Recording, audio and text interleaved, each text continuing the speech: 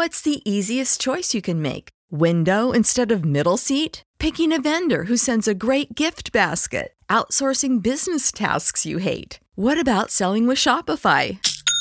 Whether you're selling a little or a lot, Shopify helps you do your thing, however you cha-ching. Shopify is the global commerce platform that helps you sell at every stage of your business. From the launch your online shop stage to the first real-life store stage, all the way to the did we just hit a million orders stage. Shopify's there to help you grow. Whether you're selling scented soap or offering outdoor outfits, Shopify helps you sell. Wherever and whatever you're selling, Shopify's got you covered. Sign up for a $1 per month trial period at shopify.com/try. Go to shopify.com/try now to grow your business, no matter what stage you're in. Shopify.com/try.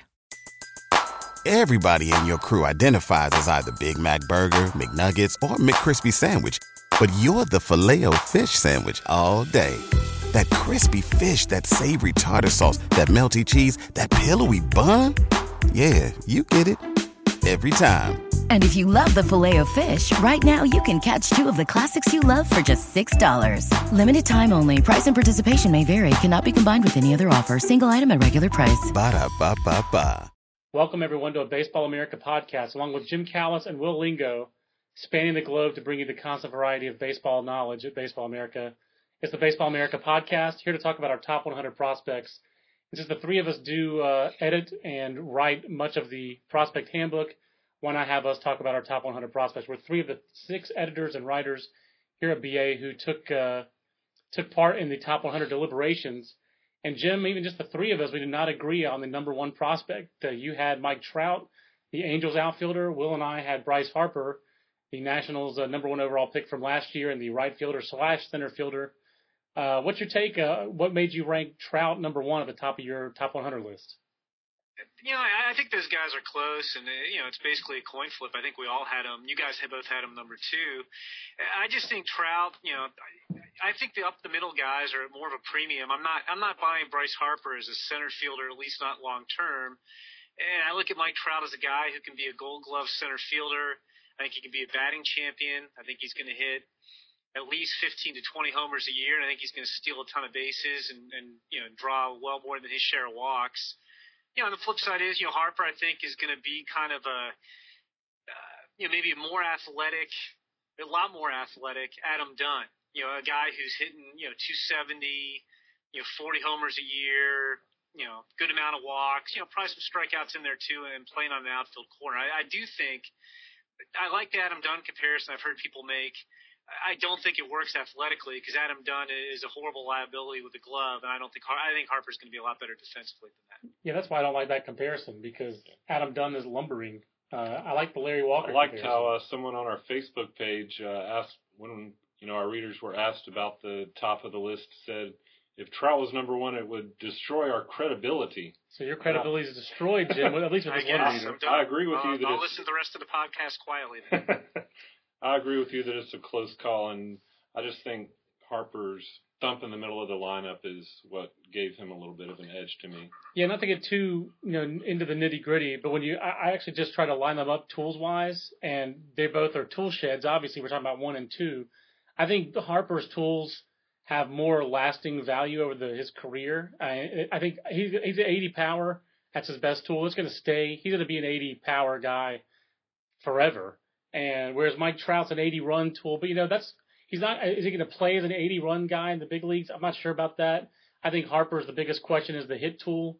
I think he's got a better chance to hit more than 260 or 270. I don't like the Dunn comp at all because Adam Dunn doesn't hit for average. I mean, obviously he walks a lot, but I think Bryce Harper will hit for average. Right now, he doesn't necessarily project as easily to do that because he has a pretty exaggerated leg kick and he tries to crush everything, but I saw progress just in the Arizona Fall League. And when scouts, that I've talked to have asked, look for a comp on Harper, it's been Larry Walker with more power. And that's scary because that was the one thing in Larry Walker's game that really wasn't, a high-level tool until he got to Coors Field. But either way, I think those guys are number one on your list. It's a good list. It's a good year at the top of a list when you have, in my mind, 2 true number one candidates.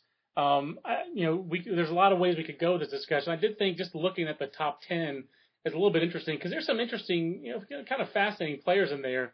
One thing we all have Julio Teheran as the top pitcher. I feel like we did. That's the next place to go. Is the top pitching prospect just is not obvious. I actually feel like we had Jeremy Hellickson as the guy who came out number one with the votes, and then we decided to go a little bit more upside and flip him and Teheran. Yeah, John actually had Hellickson ahead, and Jim and I had Teheran ahead. But again, it was kind of like Trout and Harper. They were both next to each other. So those two guys are so different, Teheran and Hellickson. Obviously, you have a guy who's barely been, I believe Teheran's been out of A-ball briefly at the end of last year. He was in Double-A, I think.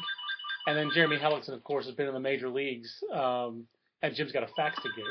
But I do think, to me, Teheran's that's when we went for upside, Will, over short-term game. I think Jeremy Hellickson's proven that he's ready to go in the big leagues and pitched well there last year. Yeah, I think the question people have had with Hellickson is just how many plus pitches is he going to have in the big leagues? Is he going to be a top of the rotation guy or just maybe a middle of the rotation guy? But again, it's almost like Trout and Harper. You go with, I think Teheran has more upside. That's why I put him ahead. But Hellickson seems like a pretty safe bet to me. And then the next two pitchers are Chapman and Taillon. I mean, their oldest Chapman is clearly, I think everyone knows his upside. If we could have gone 90 on his BA grade, we would have put a 90 for a fastball there. I mean, some scouts say there's only 180. If there's only 180 fastball, it's him. It's Aroldis Chapman. But he might be a big league reliever. He's good. He has been a big league reliever. Let's say he's going to be one for 2011. So he clearly, I think, is the best arm in the minor leagues. But it's hard to call a relief pitcher the best pitching prospect in the minors. And then Taillon hasn't pitched in pro ball yet, so it's really I think Jim unusual. Is probably our most bullish on Taillon. Wouldn't you say that's fair, Jim? Yeah, I mean, I think we all like him. I just, from talking to scouts, I think he's maybe the closest thing to Josh Beckett. And you're right. I mean, I thought the list was kind of tough to put together this year because as much as I like Taillon, I think I ranked him 8th overall on my list, and I didn't necessarily expect I was going to do that. Yeah, that feels too high. Because so many of the best – it seemed like so many of the better pitchers, are either in low A-ball or hadn't pitched. It was really hard to come up with proven arms who are ready to step into the big leagues. Hellickson's obviously one, and Chapman's already pitched there. But I don't know if there are too many of our other top pitching prospects on this list who you'd say, that guy is ready to pitch in the big leagues on opening day. I mean, Chris Sale, obviously, because he's already done it.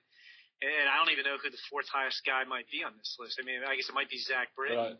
I think I don't even think he's guaranteed to make it in the opening day roster. Yeah, I think what you're saying seemed like a common feeling for everybody who put together a top 150, which is what we mashed together to eventually end up with the top 100. It seemed like everybody felt like their guys were about 10 spots ahead of where, in your mind, you would think you would have ranked them going into the process. But it just seemed like that's the way the talent lined up this year. And especially once you got into the 40s and 50s, to me, is when it started really sort of, getting scattershot almost. And the pitching, I think like we already touched on, the pitching is where I think we had the biggest differences of opinion. And that's because there's just not a consensus top group. I mean, where's Michael Pineda? He's 16. And Michael Pineda wasn't even on our top 100 last year. That's one of the, we'll talk about some of the high risers in this year's top 100 a little bit later in the podcast, hopefully. But he after Hellickson, he's the only other guy among these who's had any experience at AAA. And then a lot of our AA pitchers who are here as starters are guys like Mike Montgomery, John Lamb, Martin Perez, guys who have maybe half a season at AA or who haven't succeeded at AA, like a Martin Perez. So that's where I got like a Chris Archer, who's around the 30 range. Where do we put Chris Archer? 27. It really jumps up. He stands out as a guy with frontline stuff and experience at the AA level and some success at the AA level. And that's one of the big reasons for me why he ranks as high as he does, is because there aren't that many pitchers like him in the minor leagues who have a chance to start, have frontline stuff, and have experience above the A-ball level. Or right behind him, Zach Britton, a guy who is maybe a little bit unsung, but his sinker's one of the best pitches in the minors, and I think he's pretty primed for major league success. Yeah, that group of Archer 27, Britton 28, Kyle Drabek 29. Looking at that, I almost think we're a little low on Drabek. I like Kyle Drabek. I guess the question is, will he get left-handers out? There's a guy who has had trouble getting left-handed hitters out in the upper minors, but boy, he has a chance to have two really good pitches with his fastball and curveball. One of the subjects that we did this year in the top 100 was split decisions. Might be an easy way to get into the discussion in the podcast to look at some of those split decisions. Jim, the first one was one of the ones that was a great idea that you had to discuss because it wasn't planned. But three straight Royals wound up at 8, 9, and 10, with Eric Hosmer at first base, Mike Moustakas at third base, Will Myers, formerly a catcher, now moving to the outfield, 8, 9, and 10. It really seems like there's no wrong answer. We talk about that a lot. You and I have done it in podcasts where there's no right or wrong answer in ranking prospects, but there's really no wrong answer with all three of these guys. The Royals are pretty lucky to have all three of them. But what was your rationale and the way you ranked them? Well, I went with Moustakas number one. And again, I think the great thing about those three is you can put those guys in any order and come up with a reason to defend it. And, now that Will Myers is in the outfield, I think Moustakas offers the most position value, although I don't think he's going to be a Gold Glove third baseman, but I do think he plays the scarcest position. He's proven himself at the higher level. He tied for the minor league lead in homers last year. I think he's got more power, I think, in the long run than Hosmer and Myers, although none of those two guys are going to have power too. For me, you're trying to find ways to separate them. I just think Moustakas, A, plays a tougher position, B, he's proven himself at a higher level, and C, I think he's going to have more impact power in the long run. Yeah, I did the same thing and happened to do the Texas League prospect list this year, and people were more enthusiastic than I expected them to be about Moustakas' defense, so that's the reason I felt comfortable putting him first. I do think he'll be able to stay at third for a while, and I think the Northwest Arkansas park factor got overblown a little bit. I think from talking to people, it was more of just a factor of that lineup being unbelievably strong. And like you said, he did go to AAA and continued to hit well, so I felt very comfortable putting him ahead of the other two guys. But like you say, the other two guys are going to be good too. There's a chance that Will Myers has the highest ceiling of any of these guys. Yeah. I mean, he's probably the most athletic. If he had been a catcher and if the Royals had been committed and said, no, we're not going to be in a hurry, we're going to stick him behind the plate. If that means he gets to the big leagues in 2013, so be it.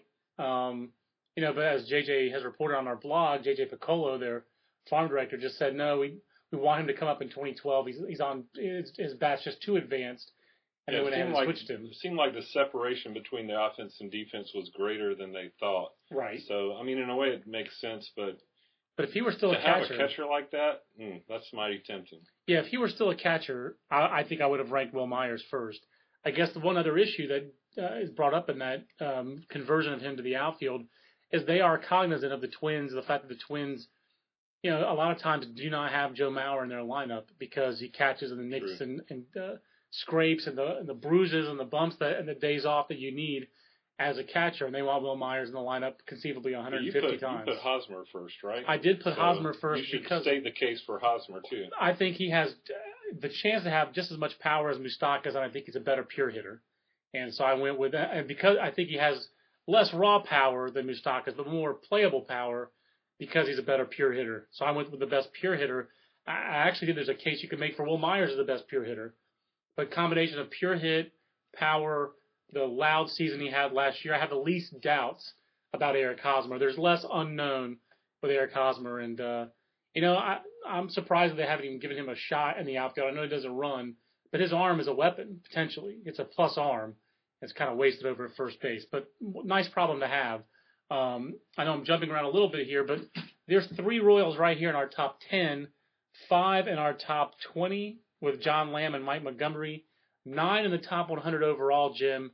That's a record for Baseball America history. We've never had a team with 9 players in the top 100. I think there was a 10th player, or whether it was Brett Eibner or Jeremy Jefferson or whoever, but I think 11 Royals got votes on the top 150, if I remember correctly. Maybe JJ voted them all, but it's very possible. Aaron Crow was on the borderline. That's who was on the border, yeah. Aaron Crow. So they almost had 10.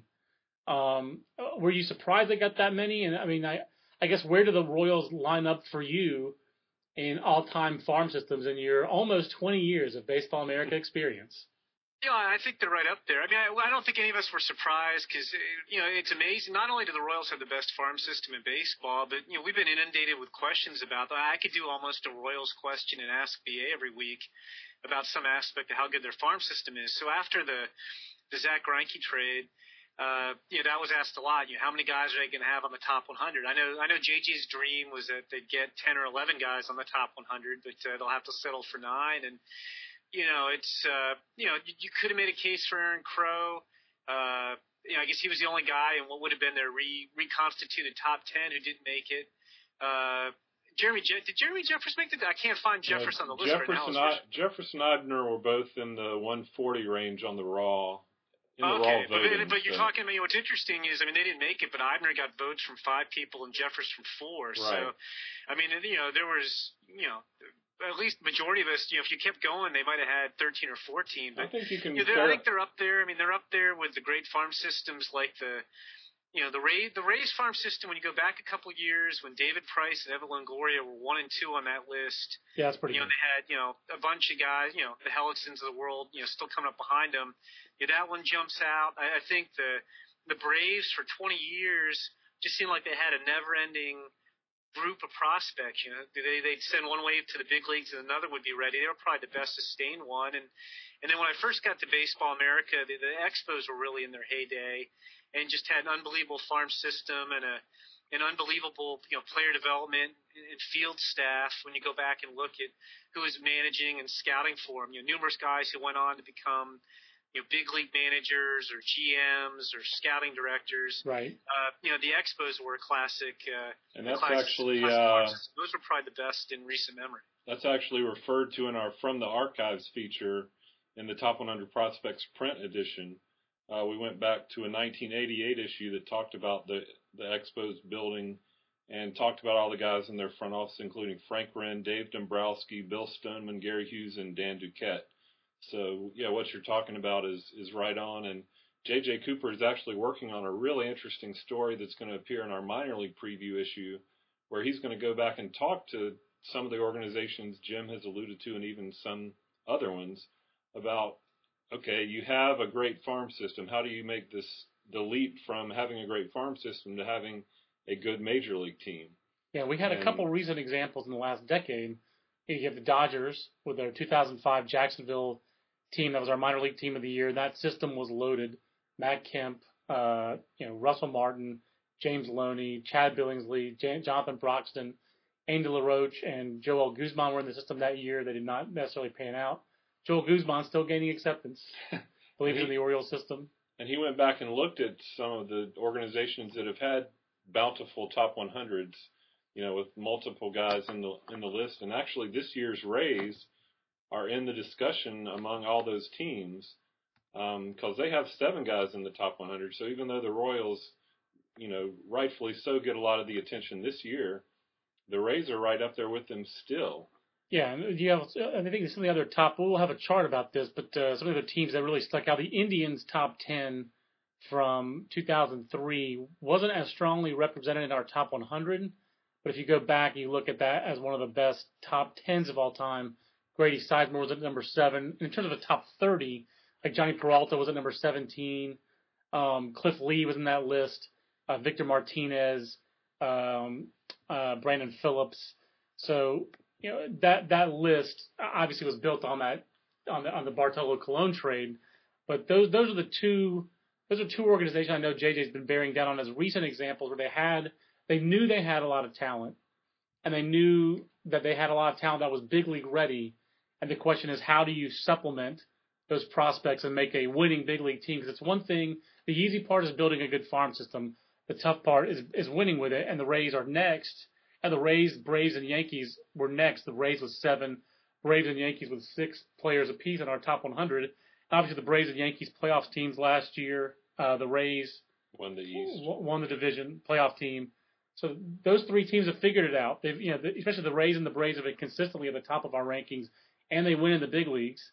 The Yankees win in the big leagues, and so the Royals really, obviously don't have New York's resources, and they have to show they can be like the Braves and the Rays and work their prospects into the big league team while having success. So that's the next challenge. A couple other of these split decisions that we wanted to get to and that we got to in the magazine.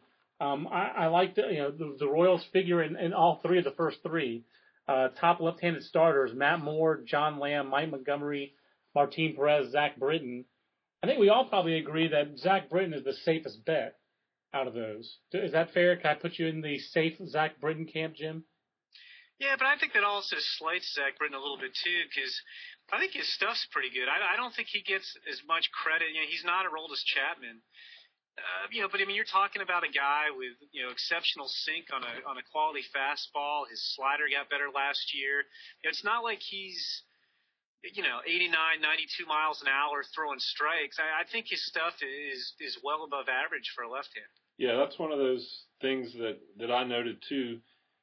His stuff and his pitchability has gotten better every year. It seems like he's continued to work hard every year to get a little bit better. And every year I talk to the Orioles, they talk about some aspect he's added to his game that's made him just a little bit better. He takes his best stuff deeper into starts, or he has figured out better how to attack hitters, facing them multiple times, things like that.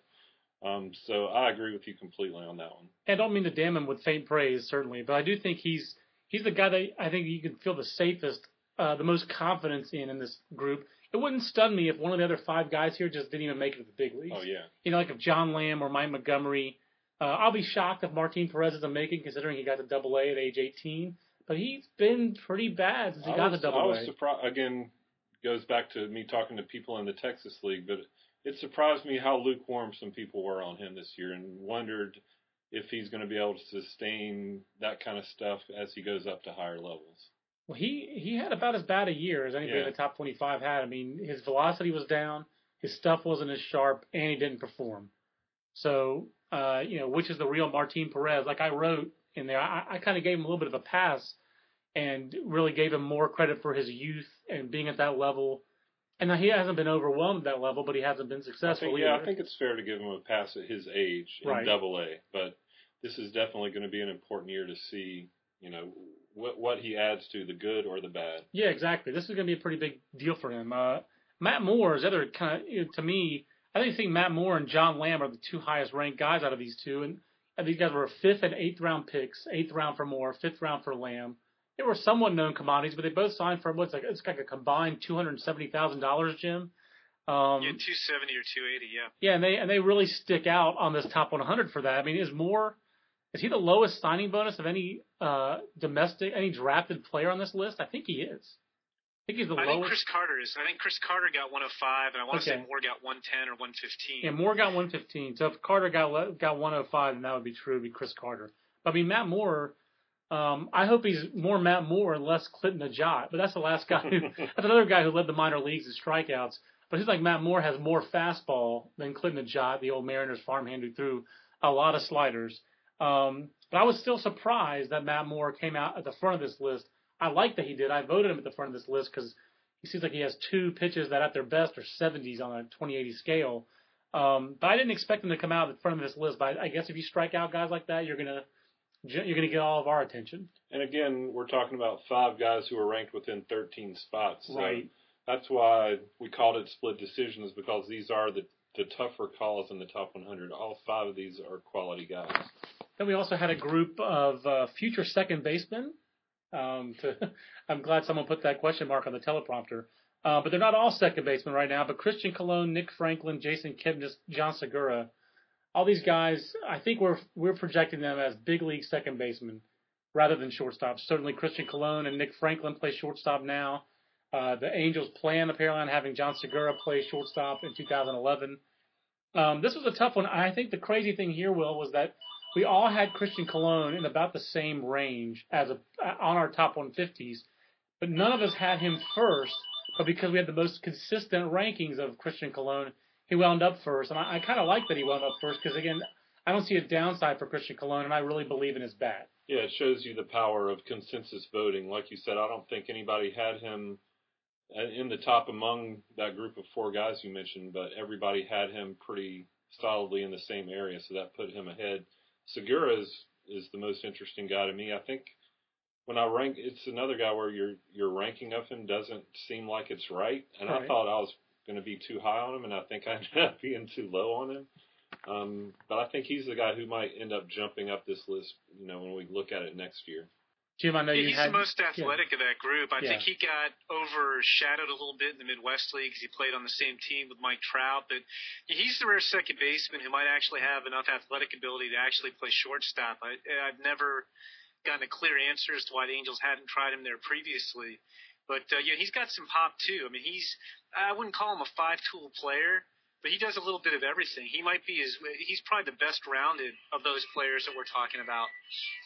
I do like Jason Kipnis' bat. I think that's why I had Kipnis first out of this. He's probably the least well-rounded, and he's also the one who's trying to make this outfield to second base conversion, the Scoop Schumacher conversion. I mean, I'm sure there are other guys who've done it. Thankfully for Kipnis, he's not doing it at the big league level, but he did have experience at second base in the past. I actually saw him play third base in the fall league, and that was a little bit of a surprise. But that team he's on the same team as Dustin Ackley, another converted to second base guy. But I think that to me, he's the guy who has the best chance to hit for power in the big leagues. And even though I was high on him in the draft, I'm almost more, not suspect, I think I'm almost more just cautious about Nick Franklin because it was such a big year in the Midwest League, and it was kind of unexpected that he hit for that kind of power. Yeah, it'll be interesting to see how he builds on that. I agree with you on Kipnis. It almost feels like Kipnis should rank first among this group because you feel like he's the safest base bet to hit. Yeah, but he might be the worst bet to stick at second base too. So right. That's why it's so interesting with these guys. Yeah. And, they're all different profile. Franklin, in some respects, was kind of a poor man's version of Mike Trout. Fellow first-round pick who was much better than people expect him to be. I'm not saying he's a Mike Trout kind of prospect that he's that good. That's fair, though. But both similar. They were both taken about the same spot in the draft. And I think if you were redoing the draft today, I don't think there's any doubt that Mike Trout would be the number 2 pick in the 2009 draft after Strasburg probably. And Nick Franklin would probably be somewhere in the top 10. And he's got a shot to play short. I think he can play short, but I think he's one of those guys, if he's your big league shortstop, you want a better defender there. He won't kill you, but you'd want somebody better. And that whole position is evolving so much the big league level. The offense has come down. Backward. Right.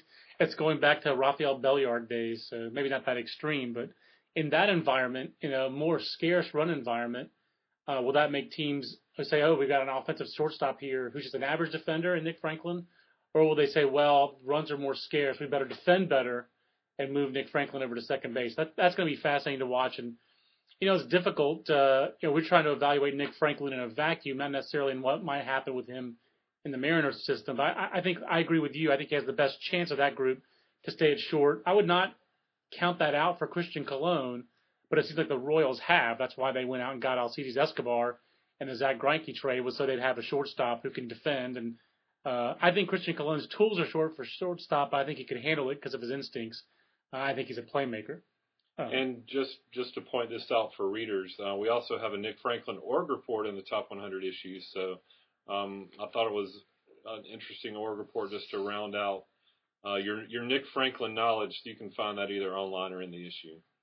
Well, the interesting thing about Franklin too is, with Ackley, the same organization. Right. If Ackley does stick at second, then Franklin has to stick at short. I guess you could try to play him at third if he keeps hitting the same kind of power.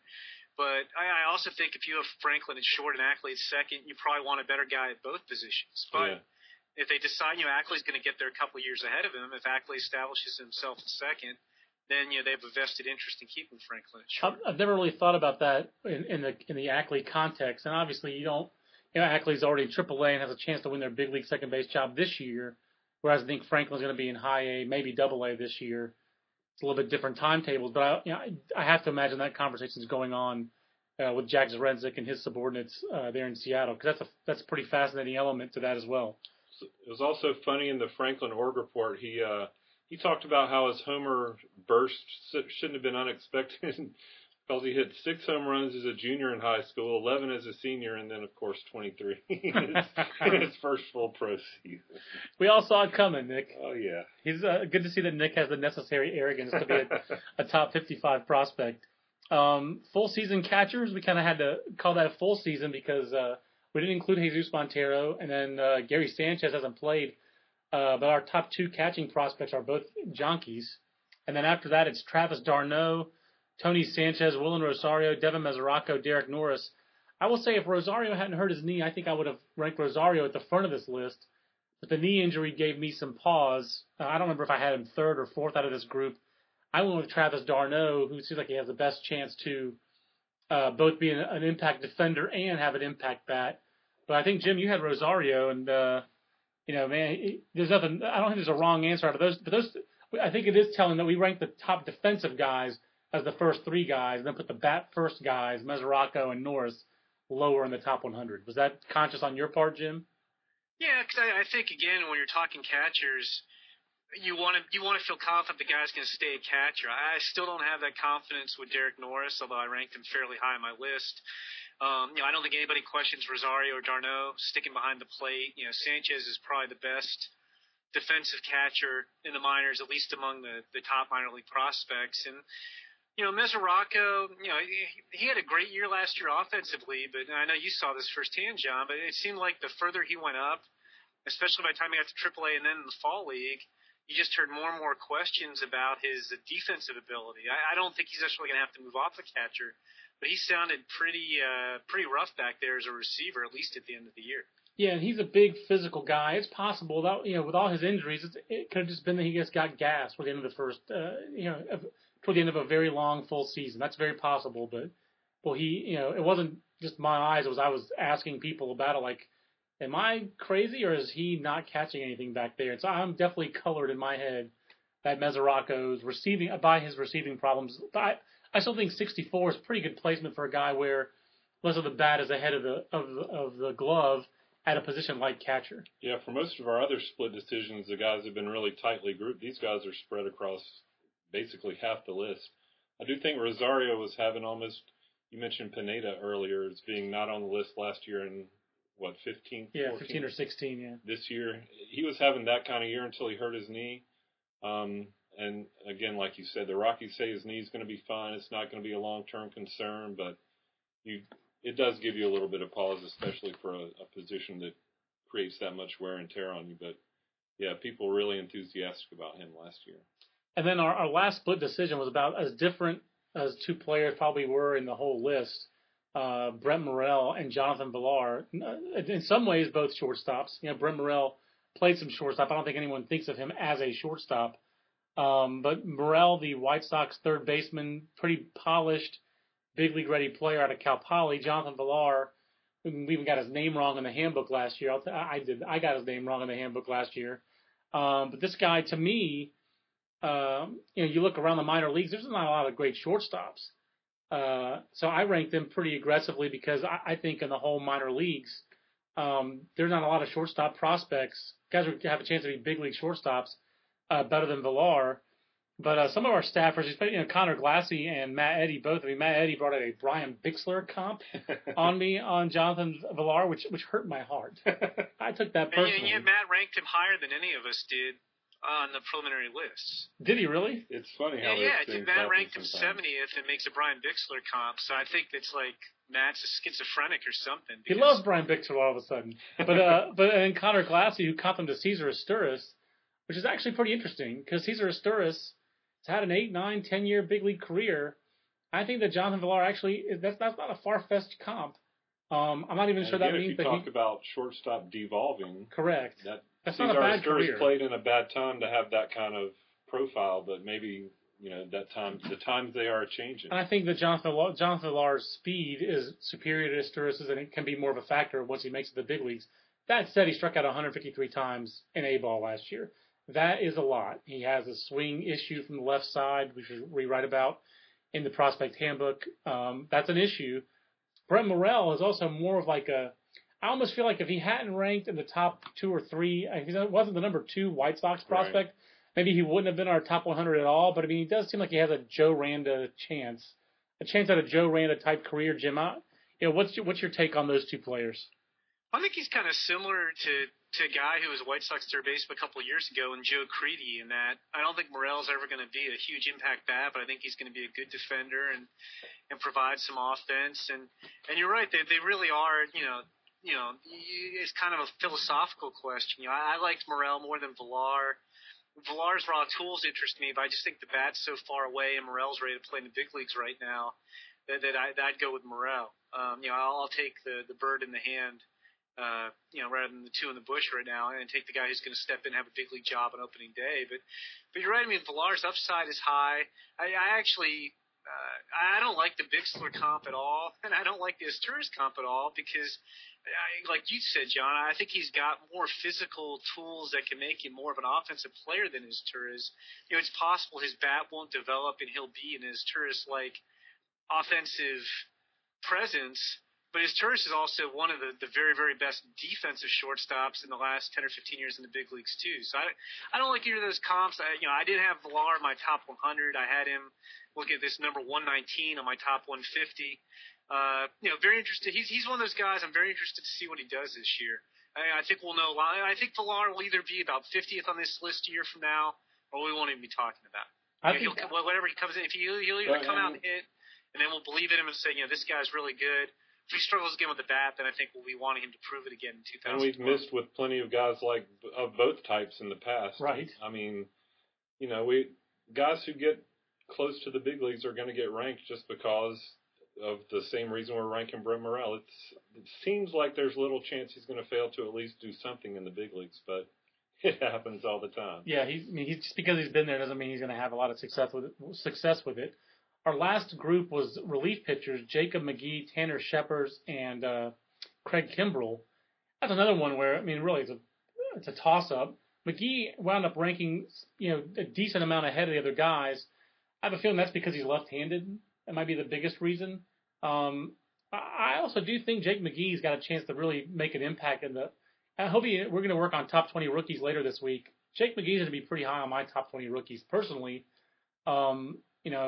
I just think a left-hander with that kind of stuff, he just seems like he has a chance to have a Billy Wagner type career. And he got his Tommy John out of the way early in his career as opposed to Billy Wagner who had it later. But Tanner Scheppers, for me, Jim, is one of the hardest guys to rank. Well, I don't know. I agree completely. He's impossible for me. I'm going to look back at the spreadsheet before I argue for Jake McGee because I feel like Jake McGee should be ahead of these other two guys. But then, like Jim was saying with one of the other discussions, I probably ranked Scheppers way ahead of everybody else. But I like Scheppers a lot, too. I agree that it's really hard to figure out where to rank him just because there's so many question marks, and really have been since what was supposed to be his big draft year. So, well, Scheppers is the guy that we artificially adjusted down, and you did have Scheppers highest. You had him higher. No, he had McGee one spot ahead of him. Okay. Oh, one spot. Okay, I'm sorry. I just saw 3 digits from far away. My old eyes are getting bad, but for me, Scheppers, like you said, he just has been there's been a variable there really since the fall of 2007 when he really had this tremendous fall. We heard all these reports as we're getting our 2008 college preview issue ready. Man, this guy really had a tremendous fall, 97, 98 miles an hour, easy athleticism. Had a great start to the year with Fresno State. He was used pretty aggressively there. I'm not saying he was abused, but he was used heavily there. They leaned on him a lot. Then he was gone. Of course, they won the national title without him. I've never even found out if he has a ring or not. But he, and then he started some with the Rangers last year. He relieved some. I guess it was relief, then start, then relief again. I think he looks like he's going to be a reliever in the big leagues, but I would think, just reading all the stuff that John Smoltz always talked about, he thought starting was easier on his arm than relieving. So, but of course he had elbow issues, not shoulder issues like Scheppers. It certainly seems like Scheppers has the stuff to start. Kimbrell's a reliever all the way. Right. And I think McGee, I had a scout last year describe him as kind of a left-handed Rich Harden. Except that he has a better breaking ball, which Rich Harden's like a straight fastball changeup guy. McGee, but a guy who's a 5 or 6 inning pitcher tops, but for those 5 or 6 innings has great stuff, just is not efficient enough. And Evan Grant noticed him tweeting from Rangers camp about how good Scheppers looked this morning. So right. You could go. If you see Scheppers at his best, I think he probably gets you the most excited. You ranked Kimbrel first, right, Jim? Ahead of those three? Yeah, I actually ranked the three guys all right next to each other. I had Kimbrel, I think, looks like 88th, McGee 89th, and then Shepard's 90th on my list.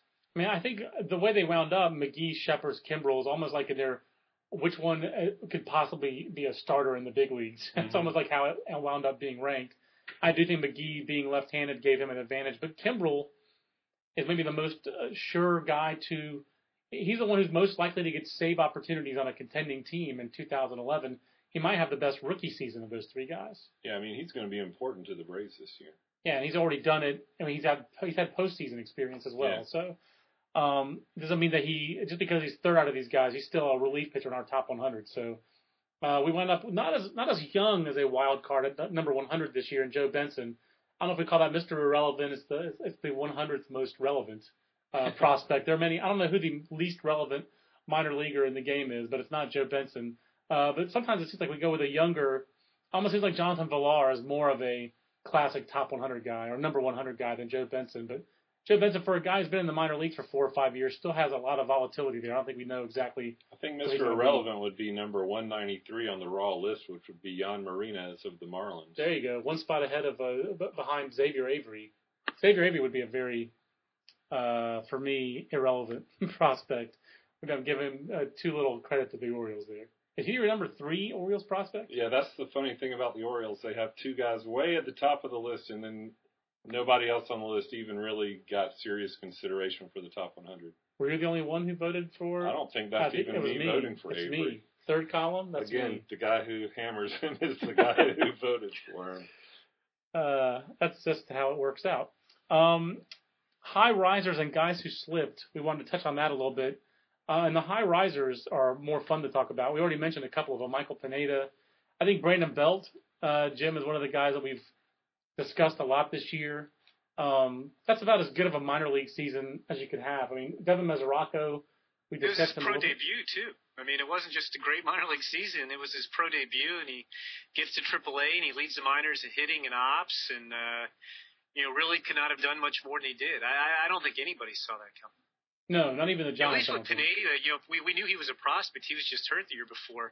Brandon Belt was a 5th-round pick who signed for a couple $100,000. The Giants tweaked his stance, and he was a totally different guy last year. I love looking at Matt Eddy's write-up of Pineda from the year before because you can tell his write-up is better than the number 7 prospect in that list.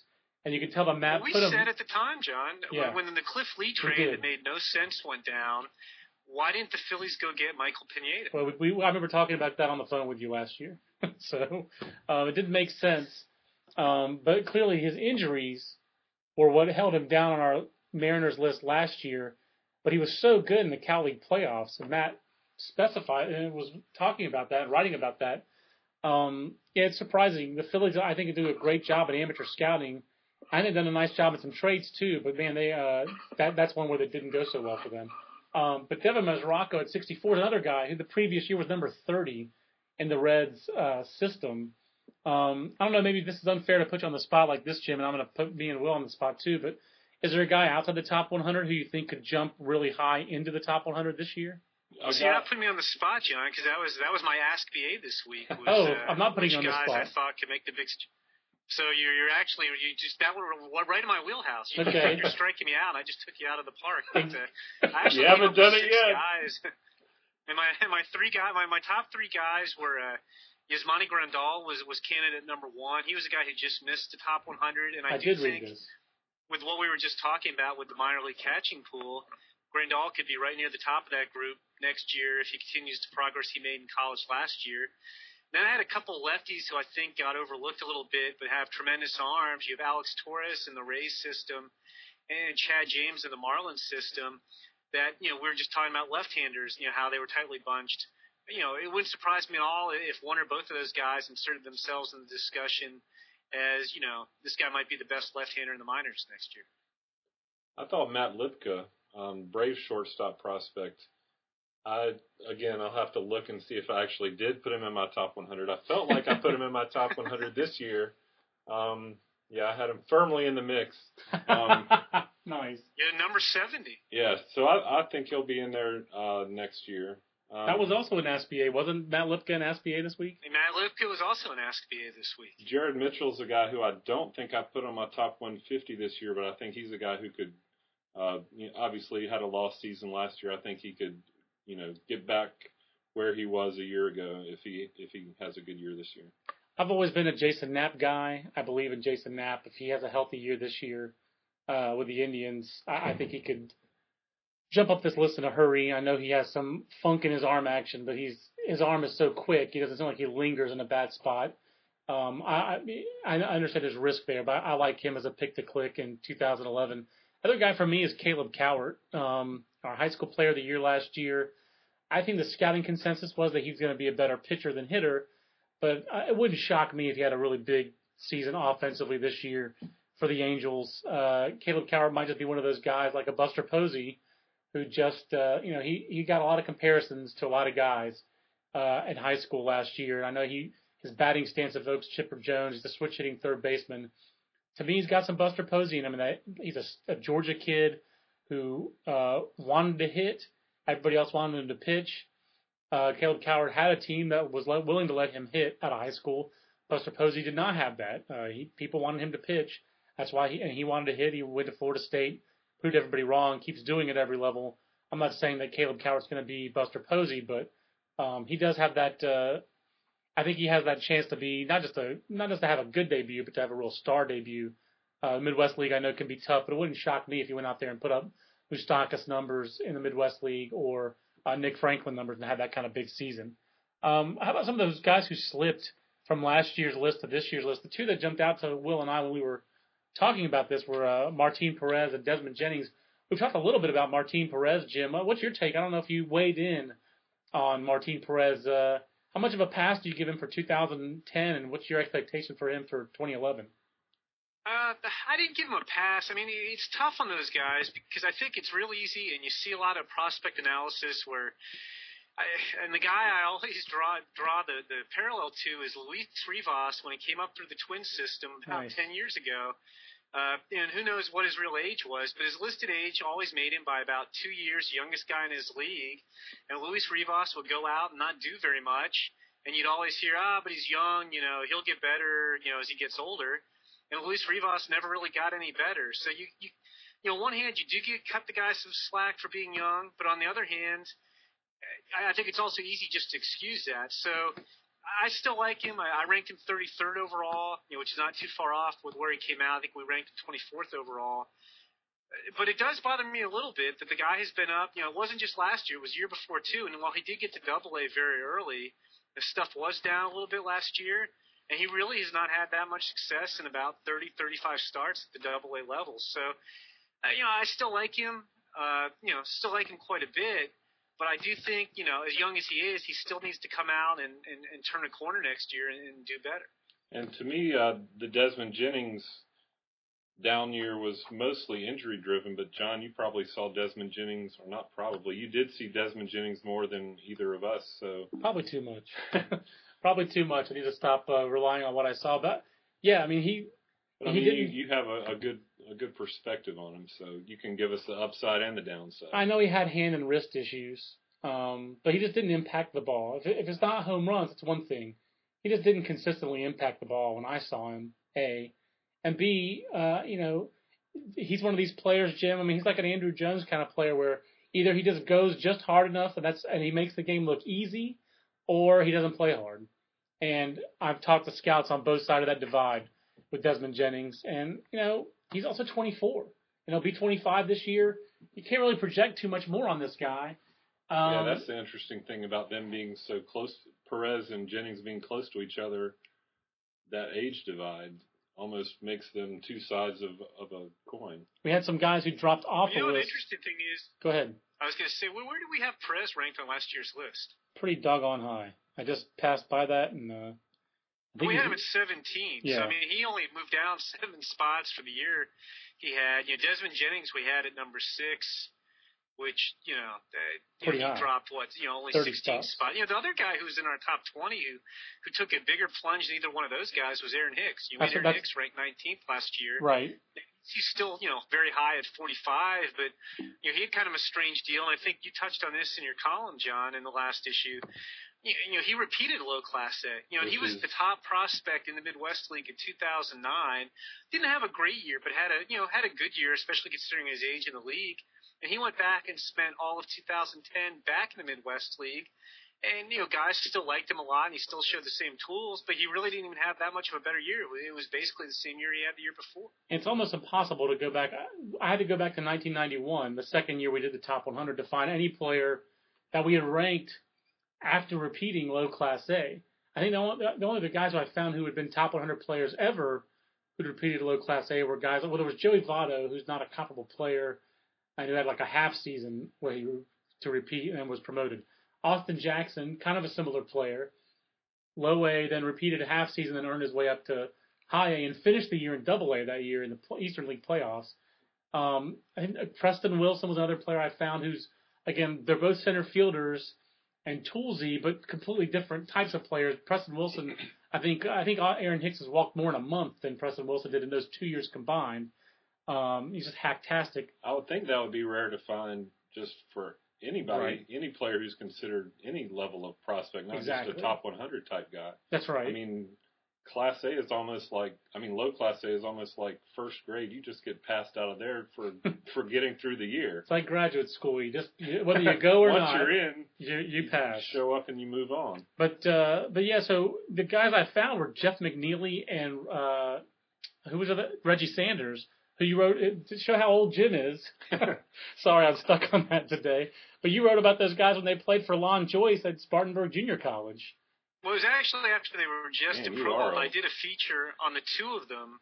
And I think I told you, I remembered vividly that's when I met Buster Olney for the first time. He was working for the Chattanooga paper, and we ran into each other in Plant City, Florida, while I was waiting to talk to Reggie Sanders. And then I don't even remember Jeff McNeely repeating low A. I don't even remember that part of it, but they both played Spartan Methodist. They both played for Lon Joyce, who's now a scout in the Dodgers system. I still, for whatever reason, and things you remember that don't mean anything, remember that they both had the same middle name, which was Laverne, which was odd. But, yeah, it's, very odd. You just don't see that, as Will was saying. I mean, even if you have a bad year, you usually move on. Well, did people in the Midwest League say markedly different things about him this year compared to last year?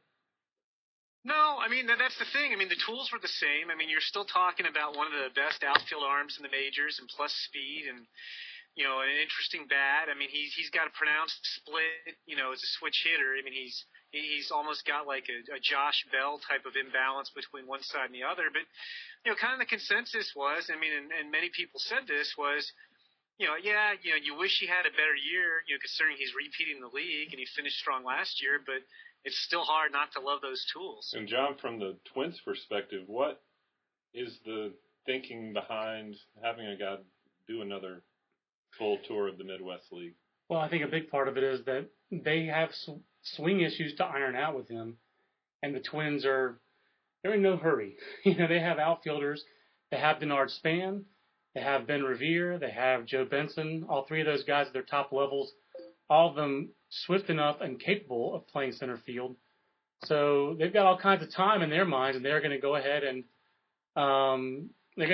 be patient with a player like Aaron Hicks who needs improvement. So Jim, you're going to correct me on my column. I think I'm a victim of Baseball Reference listing Elmira as Class A. That's what happened there. I remember looking that up. I think what happened on McNeely was I think he got hurt at the beginning of the season, and then they sent him back to Elmira at midseason to kind of ease back in. But well, we still ranked him a player we still ranked the player who'd been at that low level. He's actually, in terms of his numbers, a really good comparison for Aaron Hicks as a guy who didn't show a lot of power. Similarly tooled player. And walked a lot. He also walked a lot, and that's what Aaron Hicks does. So to me, Aaron Hicks at 45 is actually quite an aggressive ranking for a guy who repeated low A and has some real swing issues.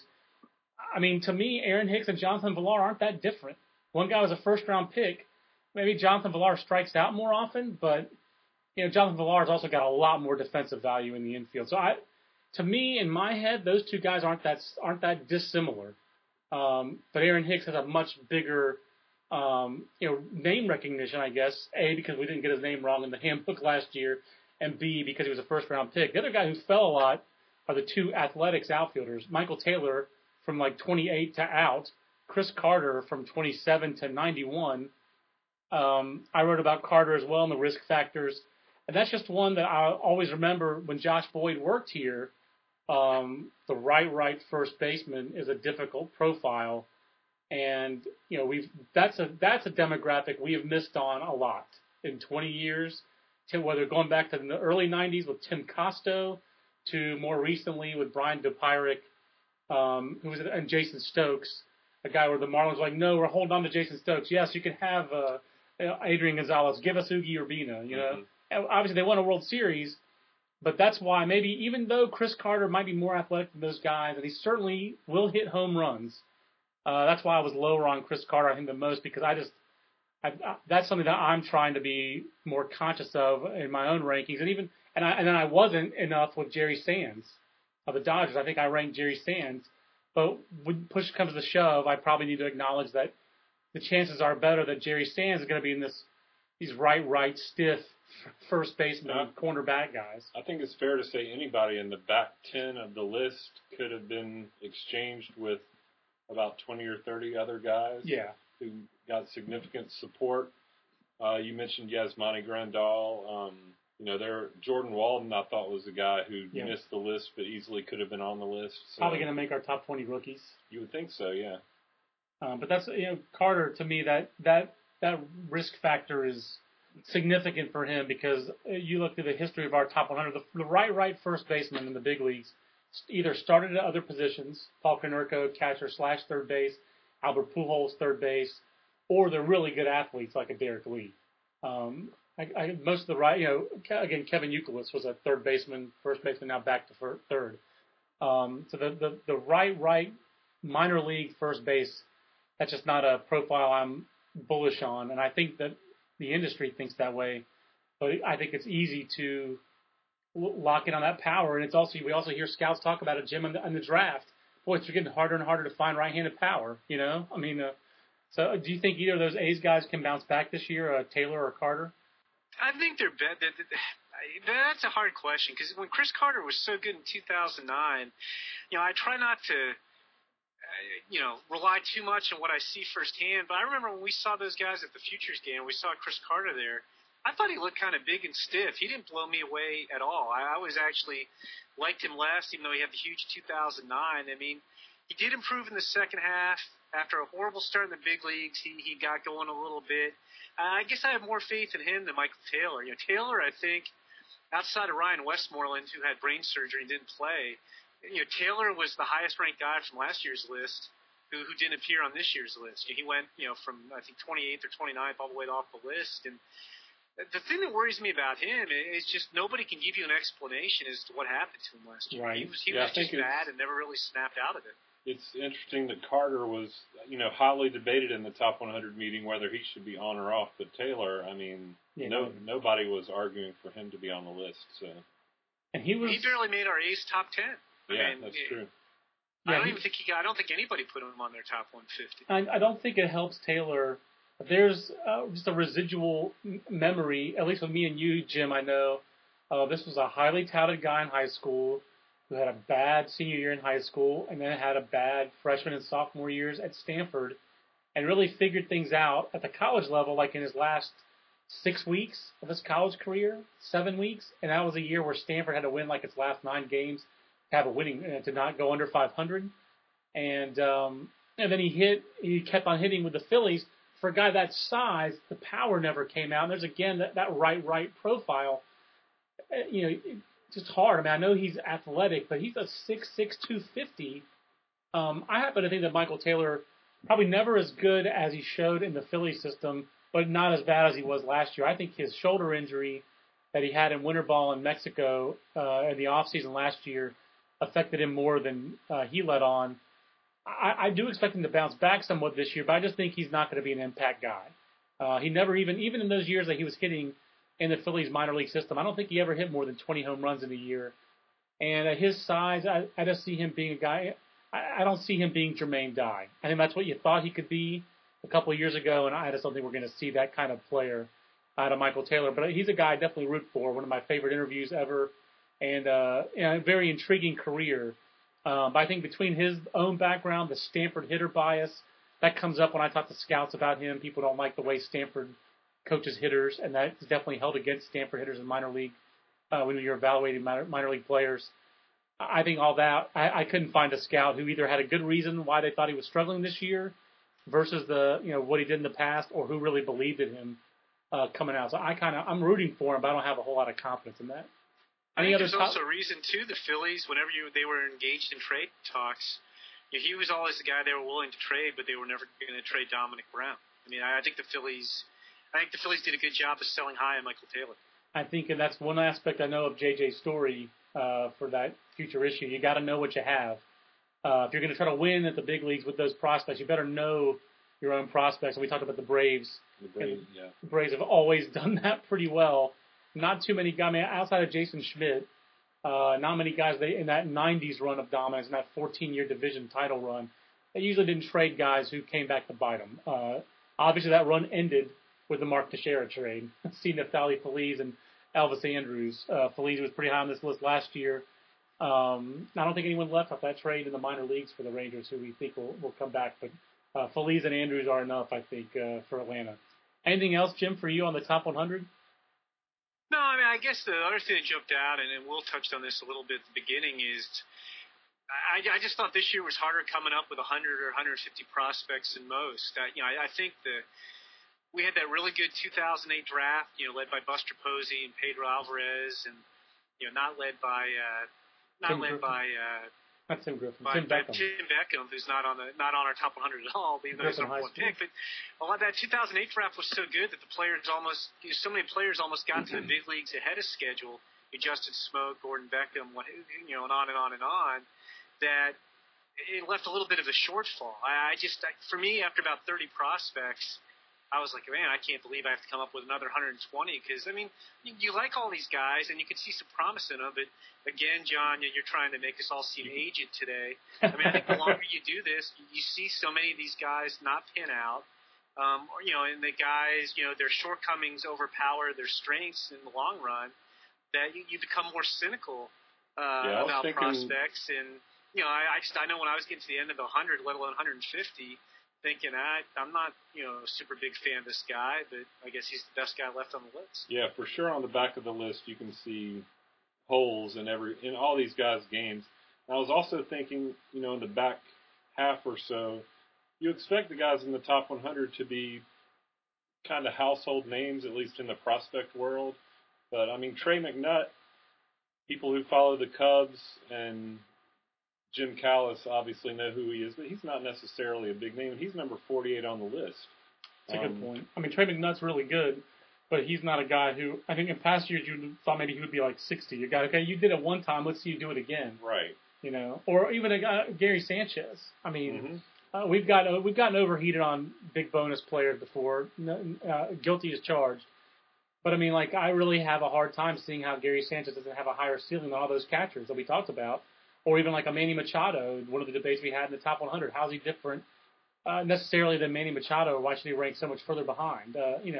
So we definitely, I agree with you, Jim. This was a harder year to rank. I think we have a consensus. It was a harder year to rank, and that made it, but it didn't make it less fun, or didn't make the podcast. No, I think it actually made it more fun because to me, you had to go study the guys a little bit harder just to make sure you had a good read on. Because, after a guy has been in the minors for a while, you get a thumbnail in your head of who he is as a prospect. A lot of these guys, took a little bit extra research to make sure you had a good read on what you thought of them. So, to me, it made it even, more challenging, but also more fun. I know we're a little long here, but one other note I wanted to bring up, I think it's just amazing, Jim. Obviously not anything planned. What was it, 50 guys out of our top 100 got $1 million bonuses and 50 got less than $1 million? Is that how it broke down? Exactly. And that was kind of funny how that worked out. I was cranking numbers, and that's exactly how it worked out. And I guess what surprised me too, although and it wasn't all Aroldis Chapman, but the international players on the list actually average $2.4 million in guaranteed money, as opposed to the drafted players averaging about $1.9 million. Which a big part of that is the fact that Aroldis Chapman got a $30 million contract, but then they did. Again, I think it shows you free market versus the draft. You have Aroldis Chapman, $30.25 million big league contract. Bryce Harper's number 2 with a $9.9 million big league contract, and those guys are both in the top 10 of prospects. And then number 3 on the list, and I think he's the best defensive player in the minors right now.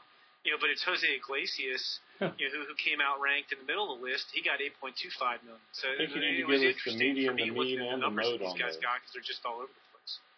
Median, mode, and what else? The mean, the median, and the mode. So we can get a truer read of what's in the middle on them. I think that's a subscriber-only Jim Callis column, I believe. So I'm not going to give all that away here on the podcast. You guys can tweet about it all you want now that the podcast has been recorded and give it all away.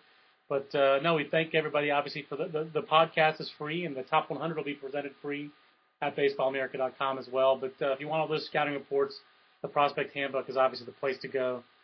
You can order that still on BaseballAmerica.com in our store link in the upper right-hand corner of the website.